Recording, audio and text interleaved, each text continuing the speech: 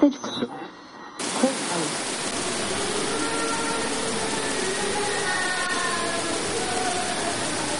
You're listening to the oneofus.net podcast network.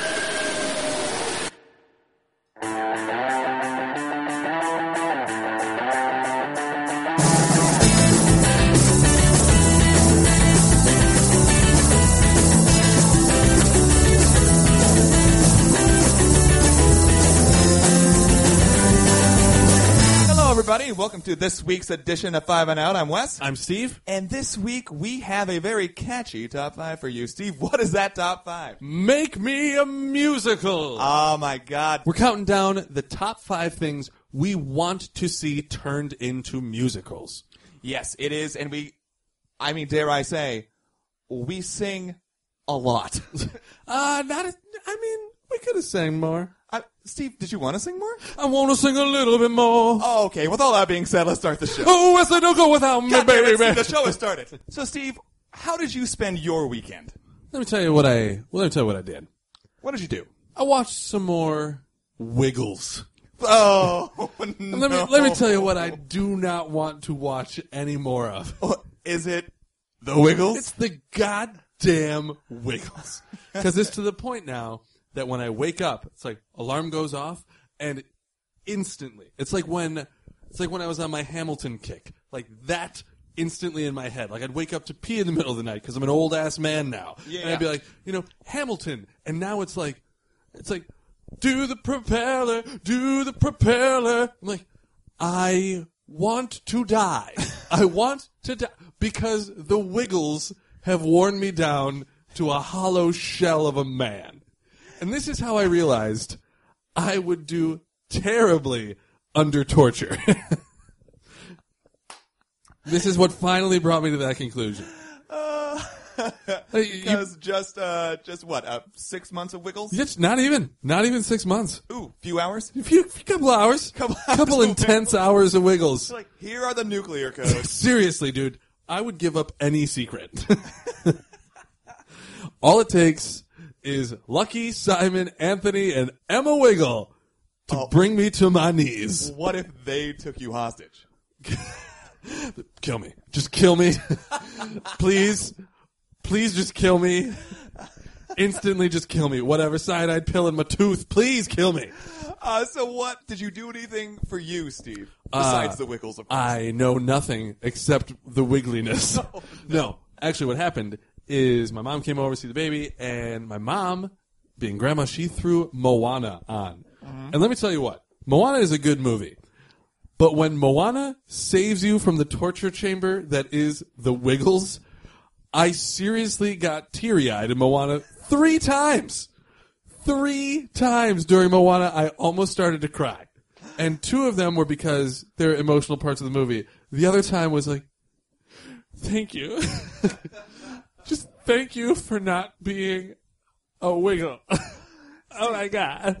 Steve, now I'm not a father. Have you ever thought about just leaving your baby alone in the living room with the Wiggles on? Oh, I have. Oh, you have. And then I have to go in and save her because I can't let her rot her brain in such a wiggly way. I thought you were going to say, I can't let her ruin my TV. God, if I got burn-in of the Wiggles on my TV somehow, the rage would be just cataclysmic. Oh my God, you'd hold that over your daughter's head for the rest of her life. For the rest of her life, absolutely, yeah. So, Moana, good. Wiggles, bad. So what else is good, Steve? What else are you playing? What else are you doing? I was able to clear out a little bit of time for some God of War. Nice. Yes, which is an interesting thing. I told you last week that the way that they are telling this story and the way that they use the controls make Kratos feel older, which is obviously part of the game. But I realized playing a couple hours that I feel older too, where I'm like, I don't know, I'm kind of using the same couple moves over and over. It's like, you just unlock this and that and that. I'm like, I don't know, these ones work pretty good for me. Yeah. So I got this, kind of have this old man feeling where I just feel like my reflexes aren't as sharp. I'm not. You're stuck in your ways. I got it stuck in the ways, and I feel like there should be a 12-year-old annoying little boy next to me. He's like, you just unlocked like Poseidon's wave, dude. I'm like, shut up. Like, come on, man. It's college. It's a time for experimentation. Like, hey, quick attack, heavy attack works pretty good, all right? Look, I don't need your Netflix streaming. I got my local neighborhood Blockbuster. That's right, you little shitbag. Wow. Steve, you are going to be a fantastic cranky old man. Speaking of cranky old man real quick, something else did happen this weekend that is a horrifying peek into my future. God, what? So, Grandma bought Cobra Jones swim lessons, which is fantastic because want our baby to be comfortable by the water. My in-laws do have a pool, so in case she falls in and want her to be safe in the water, I just want my kid to know how to swim. Sure. So, this is day one. Throw her in the deep end. Through just 90 feet deep. Sink or swim, Cobra. And you start her at 90 feet deep. Oh, yeah. That's before we move into the ocean. So there's like 4 other kids in this. It's literally a 4-foot deep pool. My wife is in there. Only one. Yeah, your in-laws? No. Okay. At the class. So my wife brings baby girl in the pool. She's almost 18 months old, and it's her very first class. So right away, my daughter gets in the pool. She's like, nah. Mm-hmm. No, thank you. I decline. Yeah. And she's crying. She's yelling a little bit. Totally understandable. I get it. She's only ever been in the bathtub. She's never been in a pool before. I'm looking really confused because your daughter's a year and a half, right? Yeah. How that seems really young for swim lessons to me. So this is not swim lessons in the regard of like, this is how you do a freestyle and here's the backstroke, and it's more so just getting them acclimated to the water. And like basic understanding of what water is, and like having water splash over your face is okay. And like the general idea of like kind of buoyancy and like that's. Well, another cheaper way to do that. Throw them in the deep end. 90 feet! Bring them over to Lake Michigan and throw them in. That's right. So it's really just getting them comfortable and not scared of the water in that regard is really more so what it is. Okay, when I think of swim lessons, I think of this is the breaststroke, this is the backstroke. No. You have to tread water for 90 seconds before you can go into the deep end of the pool. No, not that. It's more like, this is how things float. And like, you also float. And this is water, you stupid baby. Listen here, idiot. That's how they start the class, which I think is really good. That's why we go there. You put them in their place real quick. We watched about 4 minutes of a class. I'm like, this is great. This is for us. I mean, are they hiring? Because I'll yell at kids all day. Oh my God. Anyway, so the horrifying glimpse of my future is that, so my daughter has been there for a couple minutes. She's crying. And these other babies, this is clearly their like 3rd or 4th class. And like, they're getting water dumped on their head. And they're like, yeah, this is great. And I'm like, Cobra, you must swim better than these kids. And it's not even a competition. It is literally an introductory swim class for 18-month-old children. And I already demand that my child is better than the other children. And as soon as I said it, I just, in my mind, I was like, you must be better than these kids. I was like, oh no. Oh no. Were you standing on the other side of the chain link fence? Come on, Cobra, look alive out there. Dude, I was like, oh my God. Just imagine day one of, soccer camp or, competitive swimming. Like, oh God, I'm going to go like slash those kids' tires. Cobra, it's okay to check him in the throat if you don't get caught. Oh man. I was like, I'm going to have to keep this in check. I'm going to have to bury this deep inside. So competitive swimming starts next week, Next right? week. Next week. That is correct. Yep. Cool. Yep. So you're starting her on anabolic steroids. Correct. Yeah, wonderful. I learned a lot from the Russia documentary about doping, so I feel pretty good. Oh, nice. Let me tell you what. The testing is pretty lax at the old Goldfish Swim Academy. When you said a horrifying glimpse into my future, my daughter's in a swim class. I'm like, Steve, do you not know how to swim? Have you not been introduced to water yet, Steve? Wes, will you show me? I will splash water on your face, Steve. Steve, you have to be better than these other 33-year-olds. Steroid to the neck. Oh, man. Well, that's exciting. Yeah, exciting to ruin my daughter's future. Yeah. I'm on the fast track. Oh, good. It's like a Disney World. I bought the fast pass. I'm really getting in there. Well, at least you caught it now, so you can try to tamp it down. It's not going to work. We'll try. We'll try. No promises. Ooh, boy. Well, here's a simple solution. Don't go to her games. Anyway, what you do? What you got going on? Nothing. Nothing. Because I did a little something. I feel like you did a lot of one thing. I did a lot of one thing this weekend. Okay, so last weekend was one of those crazy weekends where I had like 6 things to do in one day for multiple days on end. I had to wake up, brush my teeth. I had to eat some food, Shower, poop, go back to bed. I was exhausted. No, man, I was just running around from rehearsal to social get-together to audition to this to that for 4 straight goddamn days. Had no free time. So this weekend, I had plenty of free time. And I thought to myself, I earned a goddamn rest. So I probably put in a good, 20 hours of Horizon Zero Dawn this weekend. Wow. Yeah. I would like to go back, just if we could, into the archives. I believe there's several times on record you saying something to the effect of, wow, man, I don't know how you just shotgun a game like that in a weekend. I don't know how you do that. Yeah, now I do, Steve. It has now become clear. 20 hours. Yeah, I mean around there. 15 to 25. Let's throw that around there. I like how you bumped it down and also, like, well, it might have been 25. 10 to 40, somewhere around there. No, it's not. A lot of times, a lot of times I am pretty busy, especially nowadays. But those other times, if I play for more than 2 hours straight, I get massive gamer guilt, where I have to put it down and then go out or run errands or do housework or whatever, feel productive. But this time around, this weekend, I play for a couple hours, feel that guilt. I do one thing. I'd wash a dish, and I come back, play 2 more hours, wash another dish. I earned this. That's right. 2 more hours, I don't know, mail a letter, then come back. Come back, play 2 more hours. I love the idea of you guiltily mailing a letter, and the idea of you having to remember how to mail a letter. Like, Jesus, I don't know this guy's address.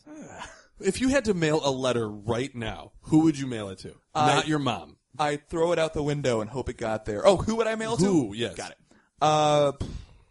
Mail a letter? I don't know. I'd probably send a birthday card somewhere. To who? Seriously. If you had to mail, like, Wes, you have to mail something right now to someone.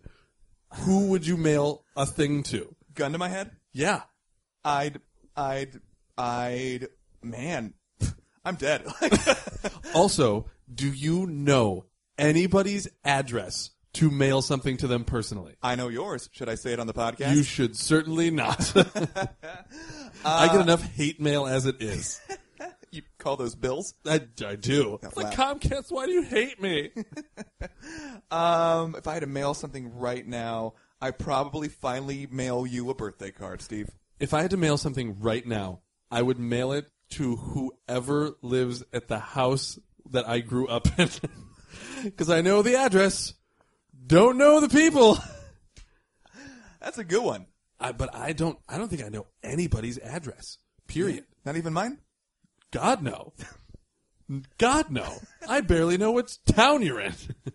Which is weird because we're in the same town. I know. Oh, man, it's weird. Yeah.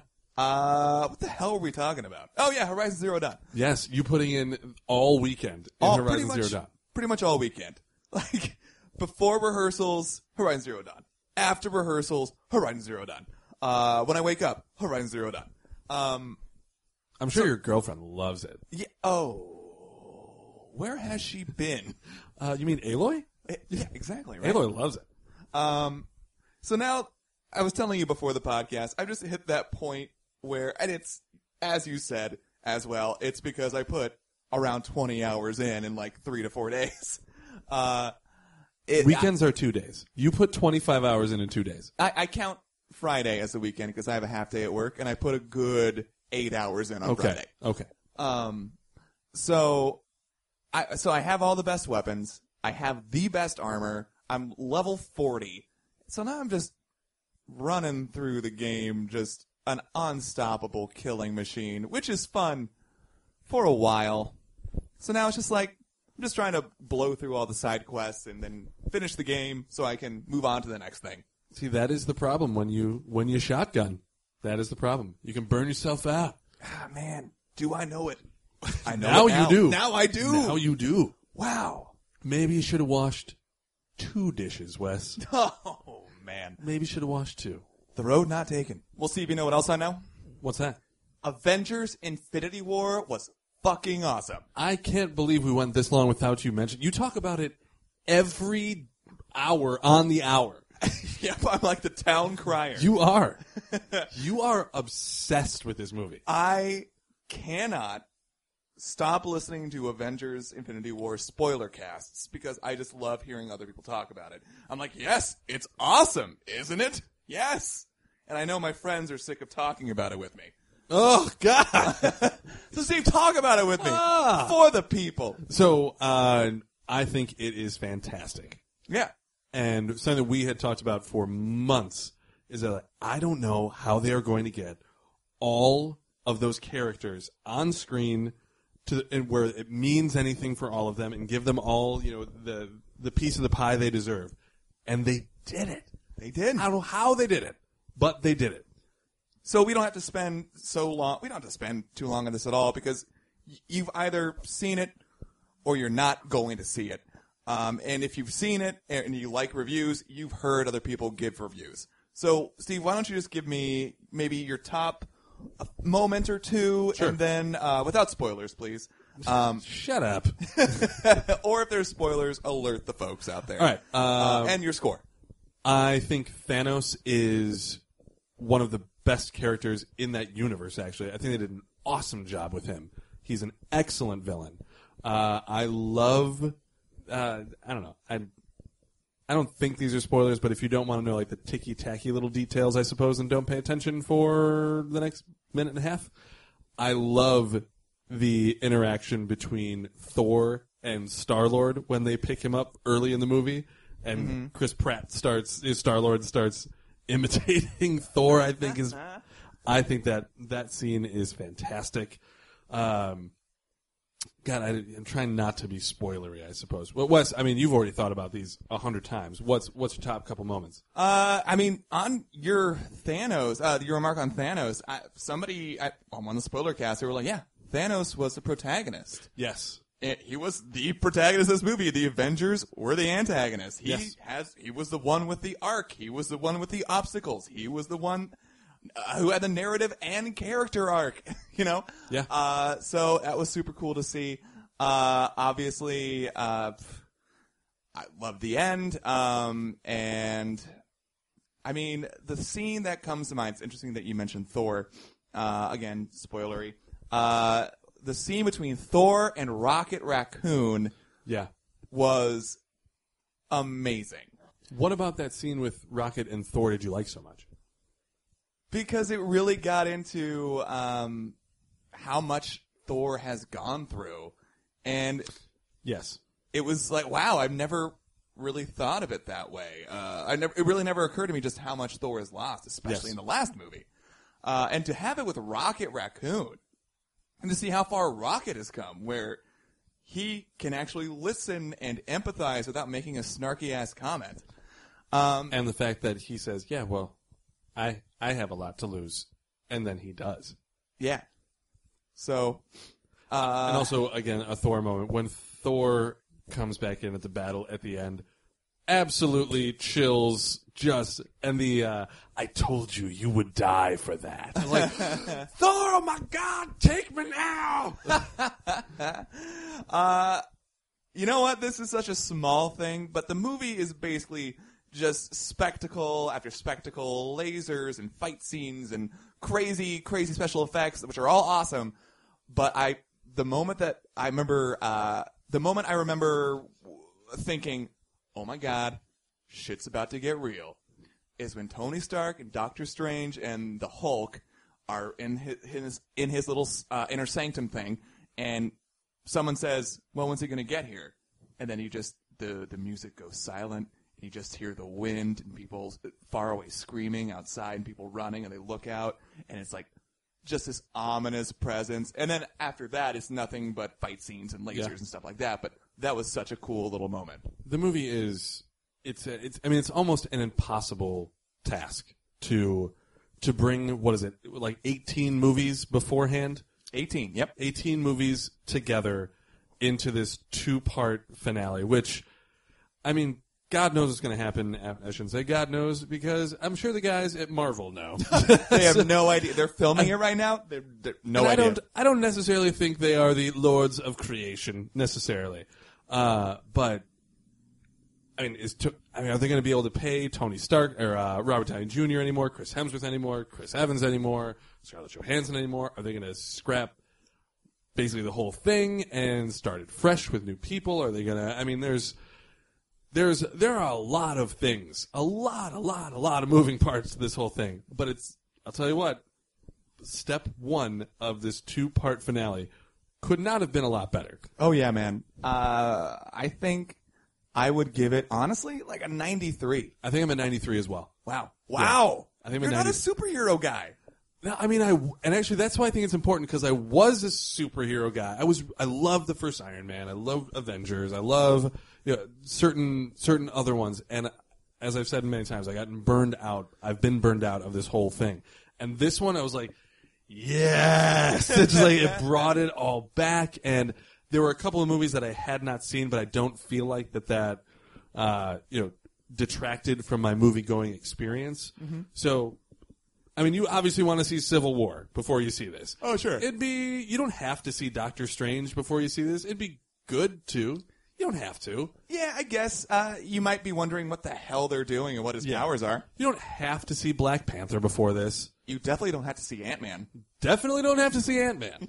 Yeah. And I mean, there are those things where people say, like, well, if Ant-Man were there, he could do this to Thanos, and if, like, you could, sure, fine, yes. But that's the comic book world, period. Sure. That you can go into any universe and be like, well, if he just did this, if he just used his power, like, fine. Dude, sit back, enjoy this truly incredible film that you're seeing. And even if you're not into superheroes, just knowing what movie, period, has there been 18, precursors to it that they involve?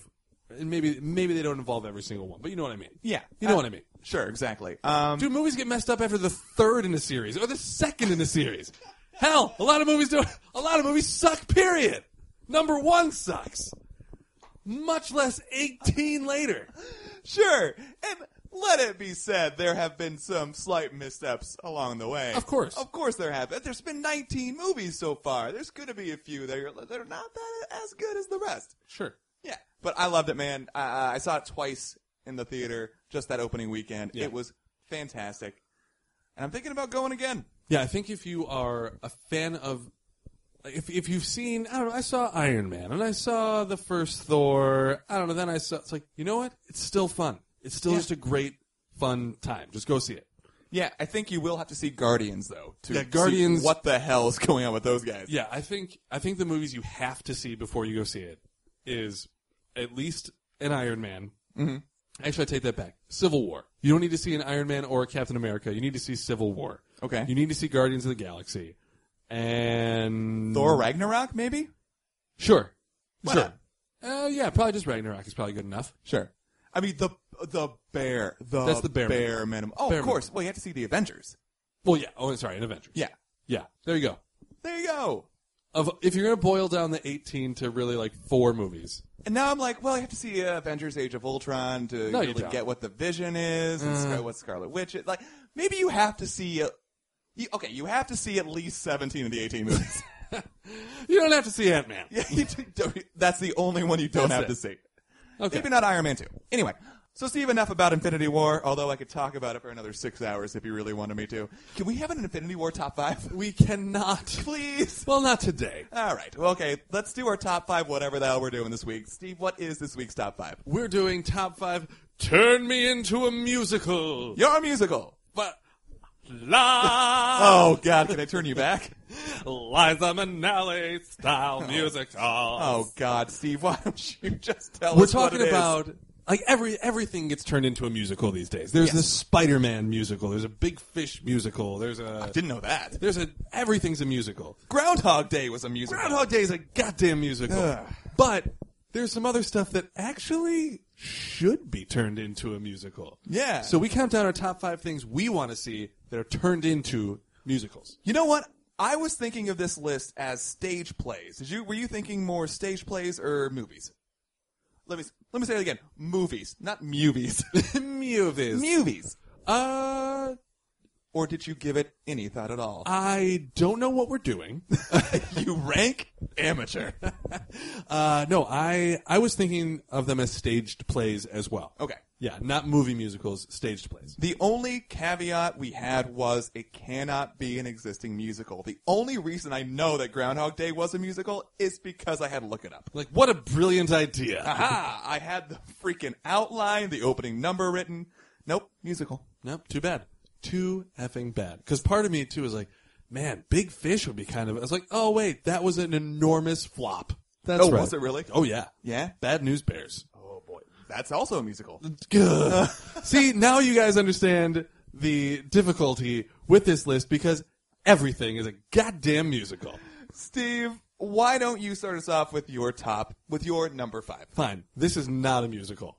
And damn it, it could be. One of my... Wow, Steve. Not saying it should be, but I would dig the shit out of it. It could be. Could be.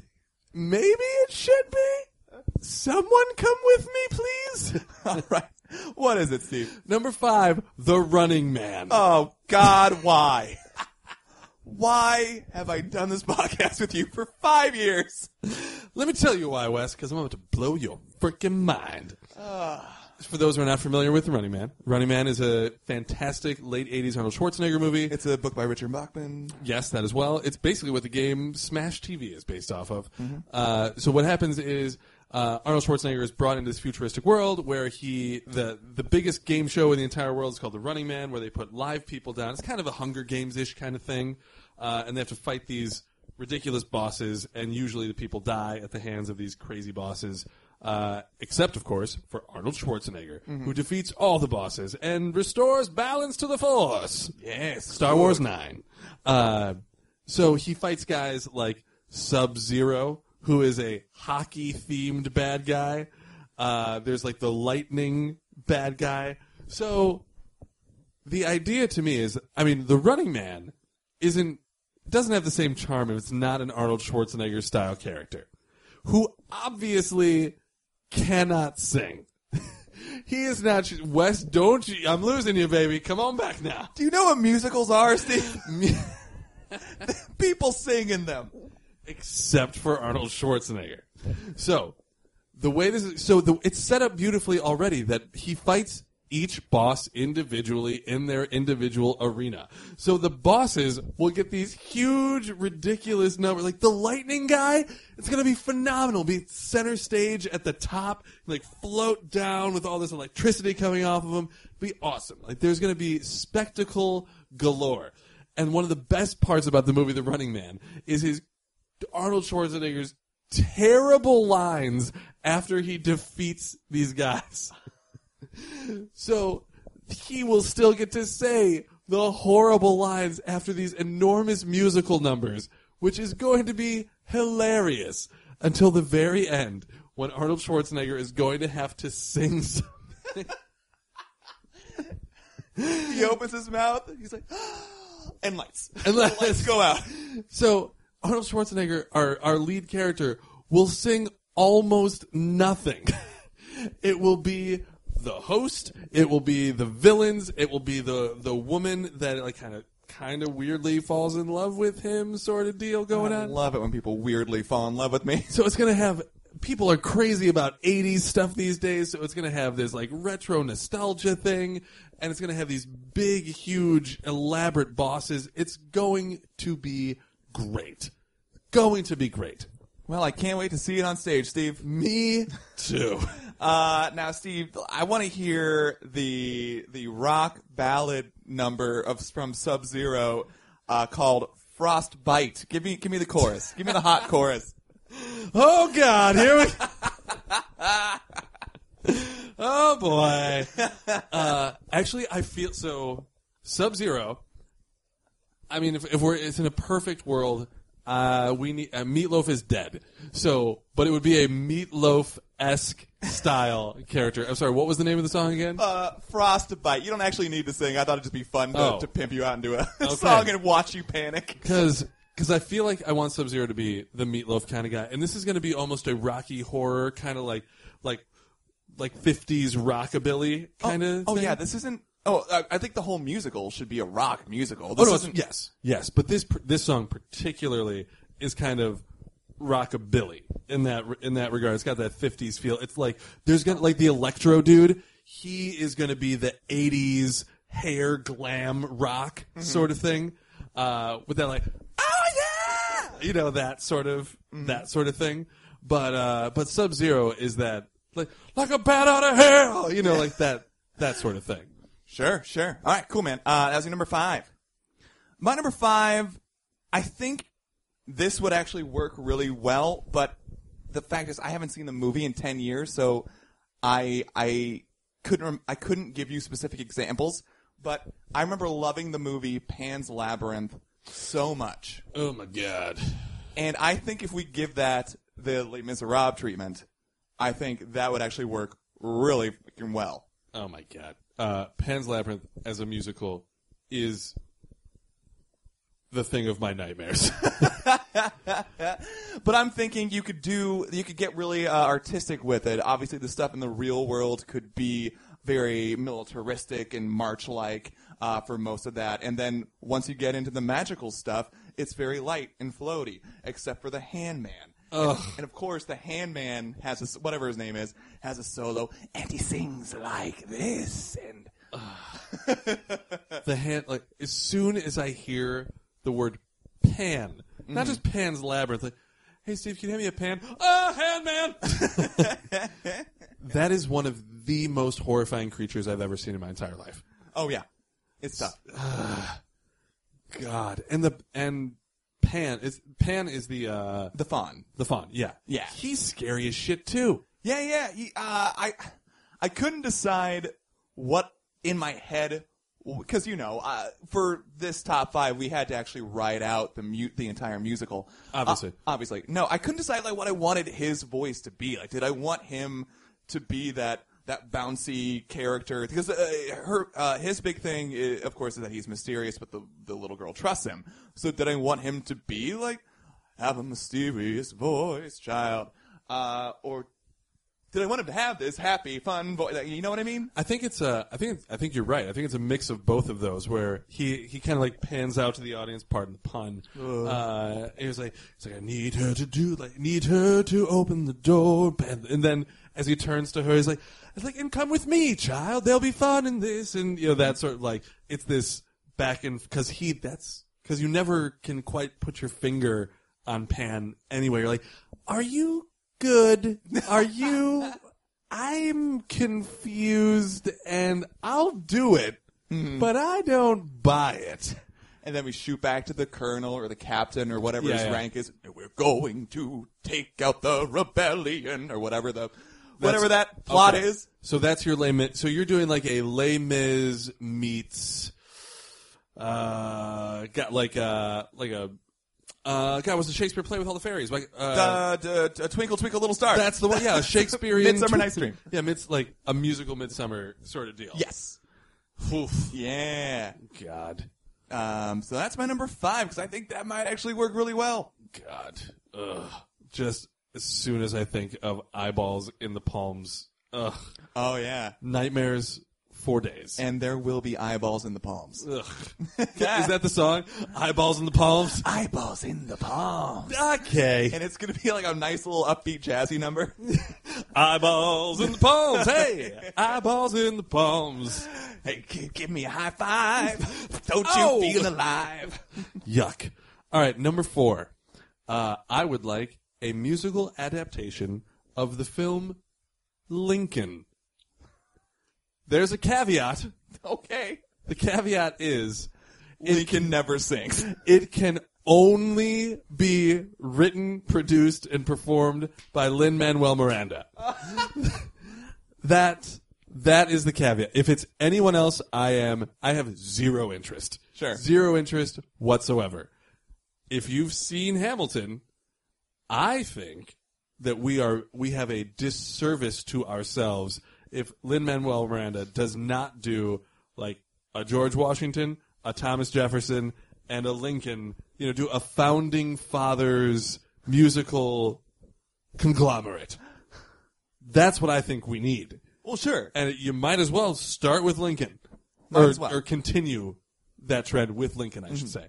Because, God, Lincoln won several Academy Awards. Daniel Day-Lewis won for Best Performer or for Best Actor that year.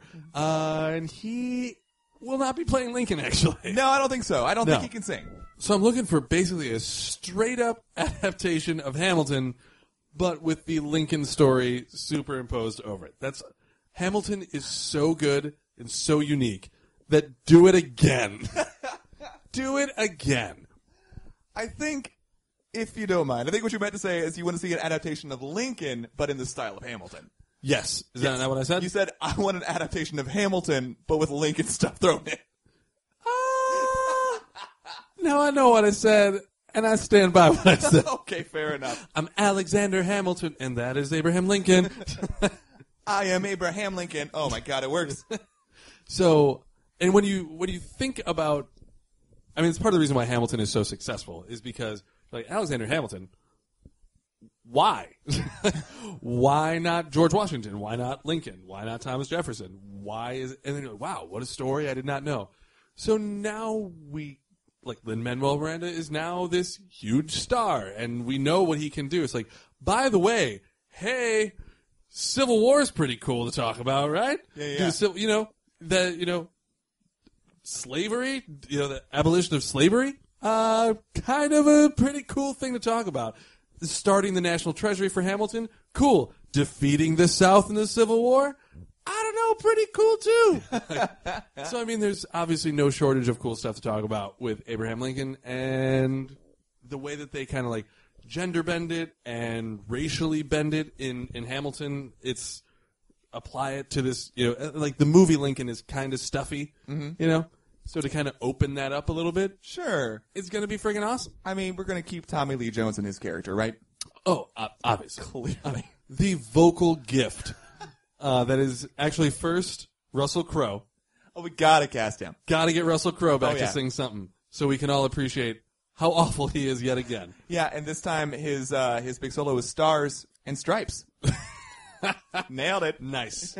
I think the big number from Lincoln is the South will never rise again. Maybe that's the number? Maybe? No. I mean, it's a thought. It's a thought. It is. It could be. You're right. It could be. It could be. I mean, obviously the And did you write any verses to the South I mean, will never rise again? The obvious pick is the main song is 7 years ago. Obviously, that's the. Oh. I mean, that's the obvious pick. Mm-hmm. But I really want to foot to the throat of the South song. That's what I want. Sure. That's what I want. All right. So Did you write that song? I did, and it is aggressive. Oh, boy. It cannot be sang. Oh, boy. Sung cannot be sung. Let's soften it down for future drafts. Yes, we gotta. Is that what it's called? Softening it down? So we are. I think it's water it down, maybe. I like soften it down. Okay, yeah, that makes sense. Because you harden it up and you soften it down. Look, I really like this song. Could we harden it up a little bit? You know what I'm saying? Sir, have Have you been inside a music studio before? I'm sorry, does that mean you need this song to be more erotic? Is that? No, man, that's just harden it up. I thought I was pretty clear. We got to soften this baby down a little bit. All right, that's a good number 4. To get the Hamilton treatment. I like it. Yeah. Give me the Lincoln with the Hamilton treatment. My number 4 is this. Now, this movie. My number 4 is Hitch, because I think this movie. You love this movie. I mean, I don't think it'll hold up nowadays, but I used to really like this movie a lot. But Hitch could be the stereotypical musical. Yeah. You got the big opening number called the opening number is called The Love Doctor, of course. Sure. That's the big opener, and Will Smith sings the bridge, or not Will Smith, Hitch sings the bridge. You have songs like, of course, you have the solo, the Kevin James character, whatever his name is, has that solo about how he's unlucky in love, and then you have that duet with Kevin James and Will Smith. I'm just going to call them their actors' names and not the characters' names because I can't remember them. Their duet of him trying to, cool him up, and Kevin James always screwing it up. Is that what it's called? Cool him up and screw him up? Yeah, you got to cool it up before you warm it down. I was having a really great time, and then all of a sudden he warmed it down. And I was like, I don't understand. I thought you were going to cool it up for me. But I don't know. He's just a fat Kevin James guy. And then at the end of the first act, you have a quartet with Unlucky in Love with the 4 main characters. Wow. Yeah, I've given this You some did. thought. You did. In fact, too much. You got to warm this down a little bit. Well, I have a basic recording, if you don't mind. Oh, please. But yeah, I was just thinking, like, you have so many chances for love duets. You have so many chances for solos here and there. You have that opening number, and then you have that closing number, which I was like, what? The prescription is love, or something like that. Yeah. Wow. Okay. Yeah. Okay. Yeah. You know what? I feel like this actually would be a pretty successful show if you didn't call it Hitch. Mm-hmm. If you did the same exact thing, but just called it like Dr. Love or something, or like The Prescription is Love. Called it that and never called the main character Hitch. Yeah. Called him Switch or something instead. Like, this is a really fun show. I had a really great time. I love the main character, Swalek Switchins. That's so original. I really had my fiance and I came out. It was really great. Had a great time. We really warmed it up when we cooled it down. No, cooled it up. You cooled it up. All I can say is we alternated warm and cool, and it was great. Yeah, it's just the movie is structured like your basic popcorn Broadway musical. Mm-hmm. So I'm like, let's just do that and put songs in it and put it on stage. So your popcorn movie is also your popcorn Broadway show. Good. Yeah, if you can really hit those P's in the microphone, Steve. Corn. That's right. That's right. Okay. Not bad. Not bad. All right. Number 3. We're going down a different path here. Okay. Hellraiser. No, I'm kidding. I honestly was thinking of how to do that. No, not Hellraiser. Number 3. Eternal Sunshine for the Spotless Mind. Oh, okay. I think this would be like in coming off of your poppy love fun popcorn thing. Eternal Sunshine, it's again a movie I've not seen in a while because it's not a movie you want to watch a ton. No. But there's so much really cool stuff about the erasing of memories obviously in that movie that it brings a cool blackout kind of feel, and like him kind of running through darkness on the stage was I thought was a kind of a cool thing to play with.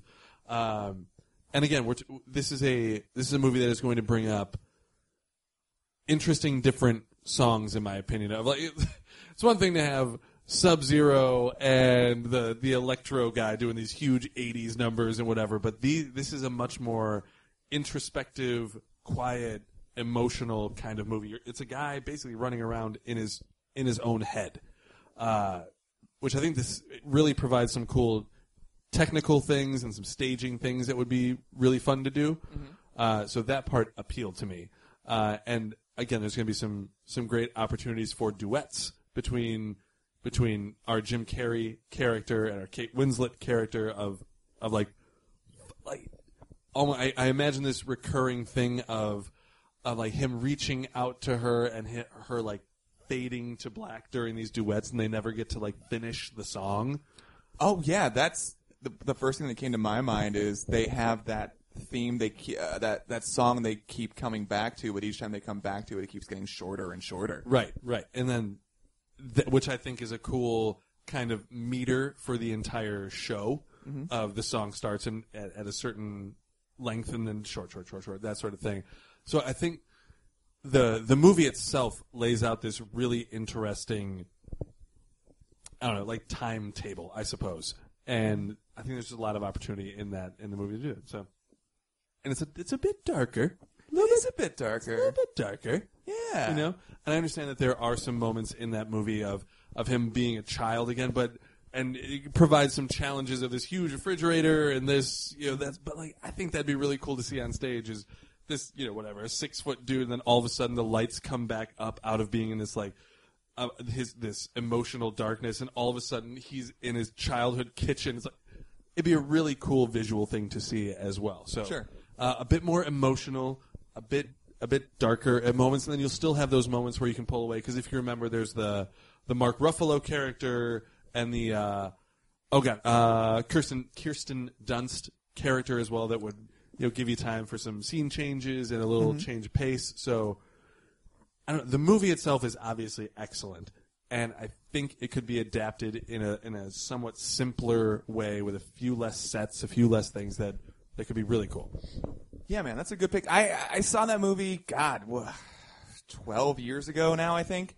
So I don't even remember Mark Ruffalo and Kirsten Dunst at all. They are the ones that work for the company that have put Jim Carrey under to remove the memory. So like they're watching the equipment, or actually not watching the equipment, and Mark Ruffalo just wants to nail Kirsten Dunst, and Elijah Wood is the guy there too. So it's basically the people in the dreams, and then there's the people that are like watching him make sure that he doesn't die, essentially. I see. So you can kind of go in and out of his reality. All right. Well, that was your number 3. Yeah. My number 3 is a movie I like to call Pleasantville. You know what? I also like to call it Pleasantville. Do you? Yeah. I think we should start that trend. That's how I refer to that movie. Really? Yeah. I just call it Tobey Maguire in black and white. That's right. That's Spider-Man 3, I think. You're right. I apologize.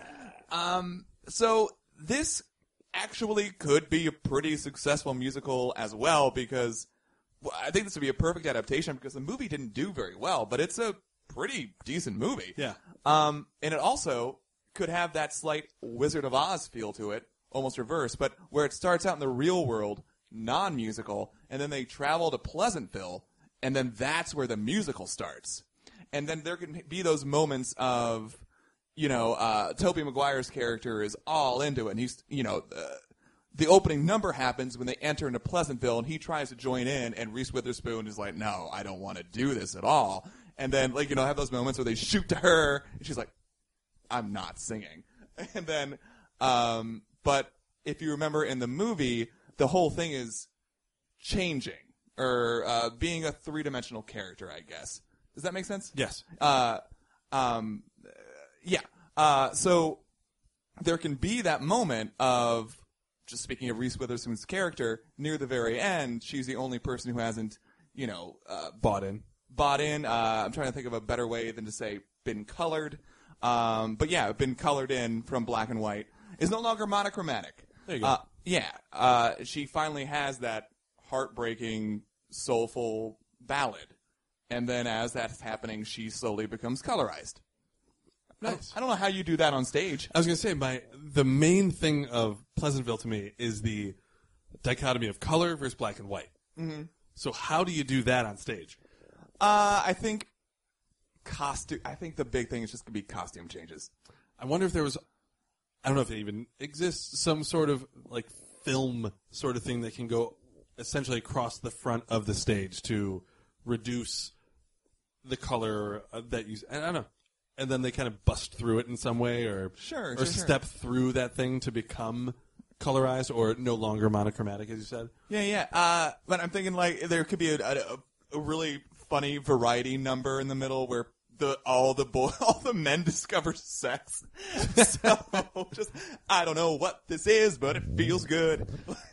It'd be cool too if there was that kind of like delineation at the front of the stage of colorized versus monochromatic, that like because there's that basketball scene, you know, and like they're playing with this black and white basketball, and then one like bounces away, and as soon as it crosses that line, it becomes orange. Yeah. So for the crowd to be like, oh, what magic, witchcraft?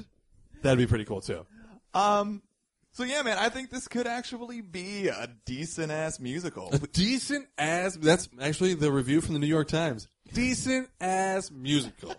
Nah, I mean. Yeah, man, you get it. A decent ass musical. I want you to be the technical director, and you know what? I'll do all the scripts and songs. So at this point, all I have is like a piece of saran wrap across the front, and I just kind of like put chalk over it. Okay, we can start there. And I'm hoping that it just turns everything black and white. I don't know if that's going to work, but I'm feeling pretty good. Steve, bad news, you're already over budget. Okay. My number 3 is Pleasantville. So my number 2 goes to the land of television. Oh. Yes. And this is one I want to see it on stage. It's one of my favorite shows of all time, and I think it could work. Glee. Who would think to make Glee a musical? Oh, boy. A good one? Come with me now. Oh, boy. My number 2 is Arrested Development. Interesting. Tell me more. I mean, we're talking obviously an ensemble cast. That's what the show is. Michael Bluth, I suppose, is your protagonist, your main character, with just this incredible family around them.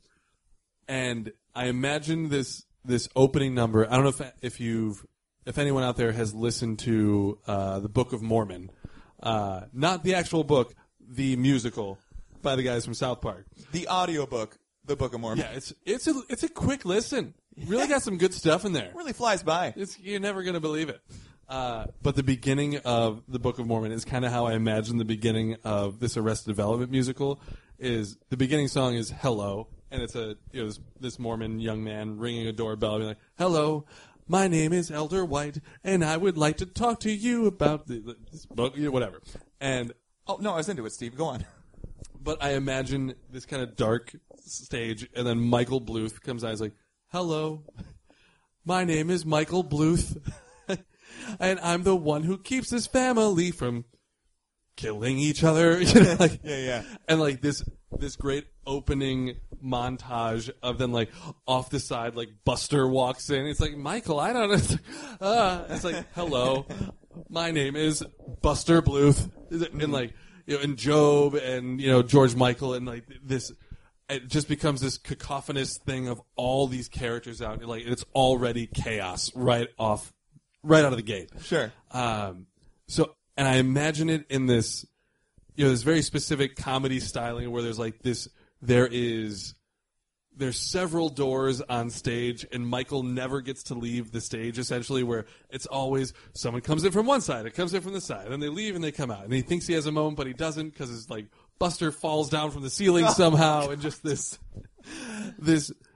all this chaos that goes. So Michael never gets to leave, and he's always there in the middle of this thing going around. And like, I don't know, I feel like it can almost be a theatrical production that is done in like over like 3 viewings sort of thing. Yeah. Like, in a way, because there's no real culmination in Arrested Development. Like it's not like, oh, now we're a normal family. That's not the case. It's learning to accept your place in the family and how the things that make you love one another. But I love this idea of this whirlwind going around Michael on stage all the time, and just these crazy characters coming in and out. So I think Arrested Development as a musical could be super fun. And like a Job magic song. It'd be great. Oh, and obviously it has the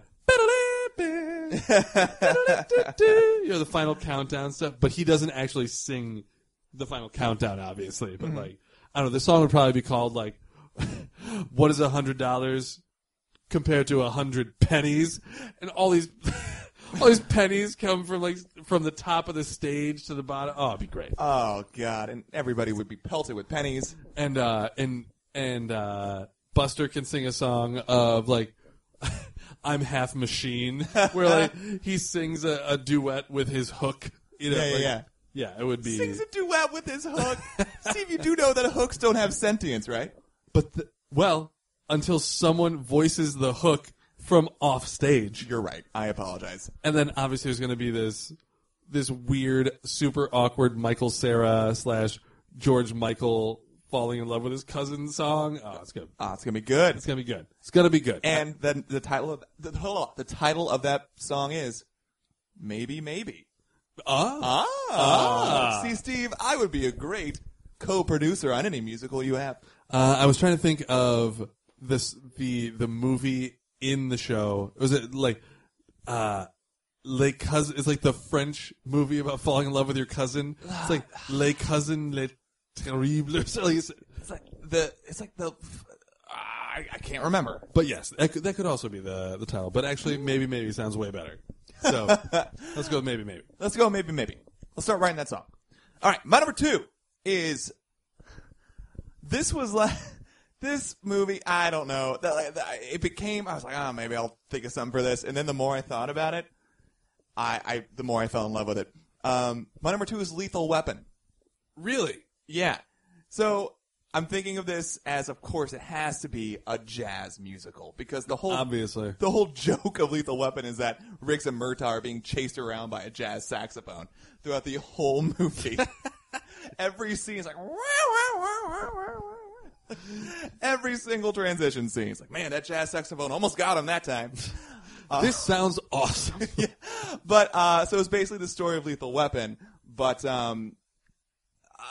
a basic musical structure would not work for this type of musical. What I want to happen is you have the world of the show, and then whenever there's a song, the person steps out to a microphone and then sings their inner monologue in a jazz solo, a la like a smoky jazz cabaret. Really? Yeah. Okay. Do you feeling it now? Are you feeling it? Nope. Yeah. Okay. Just picture like Murtaugh, and Murtaugh has that line, "I'm getting too old for this shit." The jazz band starts up and he steps out to the microphone. "I'm getting too old for this shit." I imagine him doing that, but I don't feel. Is it Riggs? Riggs. I don't feel like Riggs is the jazzy. See, for his big solo, it's going to be a manic solo where he's upbeat, upbeat, upbeat, upbeat, and then he brings it down for a second as things are getting a little tough, but it's fine, it's fine, it's fine, it's fine. You know, that's the kind of song I was imagining for him. Yeah. I feel like there's so many big action pieces, though. How do you... That is something I haven't figured out yet, Steve. Well, leave it to your technical director. Thank you. Have you heard of bottle rockets? I mean, wasn't your number 5 The Running Man, which is nothing but action sequences? There's a lot of character development in there, too. So, after the movie, now the TV show on Fox, now the lukewarm, successful musical on off-Broadway. That's right. I just really like the conceit of stepping out and you're into something like a lounge act and you sing your kick-ass jazz number. I like that for a number. I don't like it for the whole show. Well, too bad, Steve. It's going to happen for the whole show. Too effing bad. All right. Well, that brings me to my number 1 then. Yes. And I thought of my number 1 right away, and I can't think of anything better than it. Like, I want this to happen. Mm-hmm. And I'm actually really surprised it didn't happen. I want an episode of The Office to be a musical. I thought of this too. But it didn't make your number 1? Nah. Because I'm like, that's stupid. Man, honestly, it surprises me that they didn't do it. Yeah. And this is the only one that I thought of that I did not think of as a theatrical production. I thought of this as an episode on TV. I mean, it's not just a Michael Scott went to this thing. He's like, now we all have to do this in song. Like the rules of the world are that you have to sing. It's like in that world. So kind of similar to Arrested Development, we obviously have this amazing ensemble cast. Mm-hmm. And I love the idea of Michael Scott always being slightly off key and off pitch. What is with you with protagonists that can't sing? Because he's going to try so hard. You know, like, he's going to be that guy that's like, the song is ramping and it's ramping and it's ramping and it's like getting to the high note. And Michael Scott's like, ah! You know, like, he's just off and like, yeah. And I love the idea of Stanley kind of having a real slow kind of lumbering song. Like a lumbering song about him doing his crosswords. Oh, yeah, totally. I love the idea of him being, it's like, a 4-letter word for walking across. You know, like, it's just like this moment and like of him being in peace and these little interjections of Michael Scott just being like meeting in 5! You know, and Stanley, oh. 7-letter word for, and then he's like, Dwight says like fire alarm, you know, or like, you know, some sort of idea, and Stanley was like, like as that builds, and there's gonna be a great party planning committee song of like all the ladies like sitting there with their hands crossed, like I think it's time for a chocolate cake. Pause. I prefer cupcakes. Sure. Stanley. And just this bicker. It's gonna be a great love song with obviously Pam and Jim. Yeah, Jim and Rashida Jones' character. Yes. Thank you.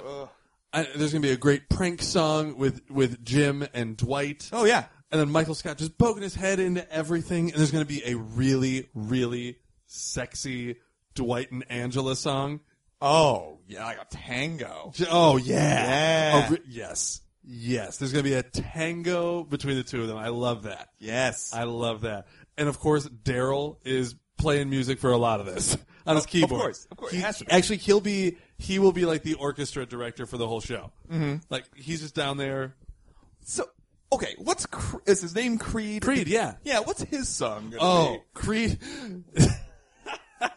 Creed is going to have a song about nothing that makes sense with what's going on at all. And it's going to be a patter song, too. Yeah, it's just going to, like, we're going to be, there's a, I don't know, Pam and Jim, this is flirty romance, whatever, and they're going to cut to Creed. And he's going to be like, have you ever had Rice Krispie treats?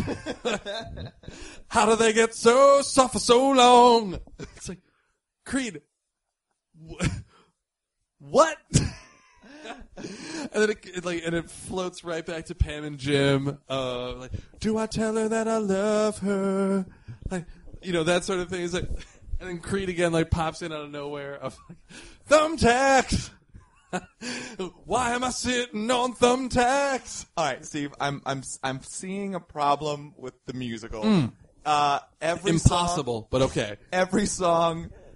Apparently somebody else is bursting in the middle of it with random shit. Okay, well, Creed is obviously bursting it, because you can't have Creed go for like 4 minutes on his own. That's a nightmare. See, I was thinking if I may. Please. For, you know, having that moment to the camera, because you're saying if this is televised, right? Yes. Okay. So having that moment to the camera where Creed is just staring at the camera and you hear the plink, plink, plink, plink, plink, plink, plink.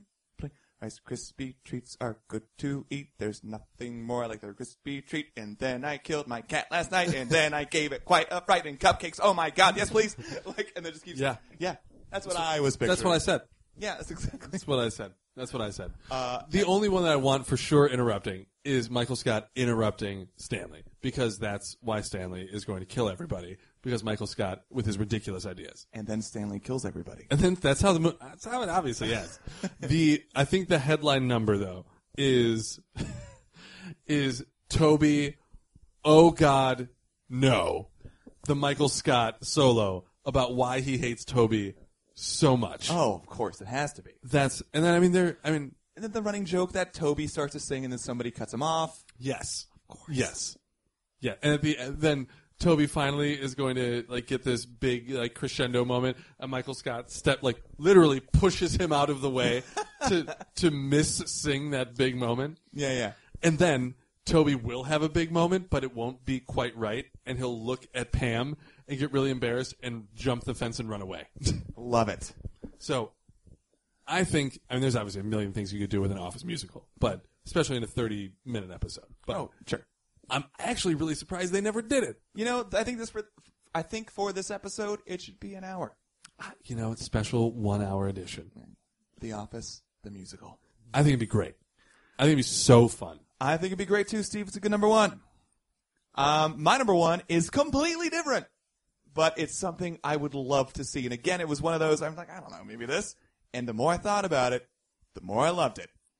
It's Deadpool, the musical. Thought about that too. I like it. Because the conceit of Deadpool is that he constantly comments on the plot, in the movie, he keeps commenting on the movie. And I'm thinking, what about that for a musical? Sure. What if he's like, and now the great big opening number, and the curtain draws back, and there's nobody there, or just the actors backstage, smoking his cigarettes or whatever, Yeah. the lights swinging back. Oh, we're not ready yet. Sometime throughout the musical, he accidentally kills the pianist, so Sure. he has to find somebody else.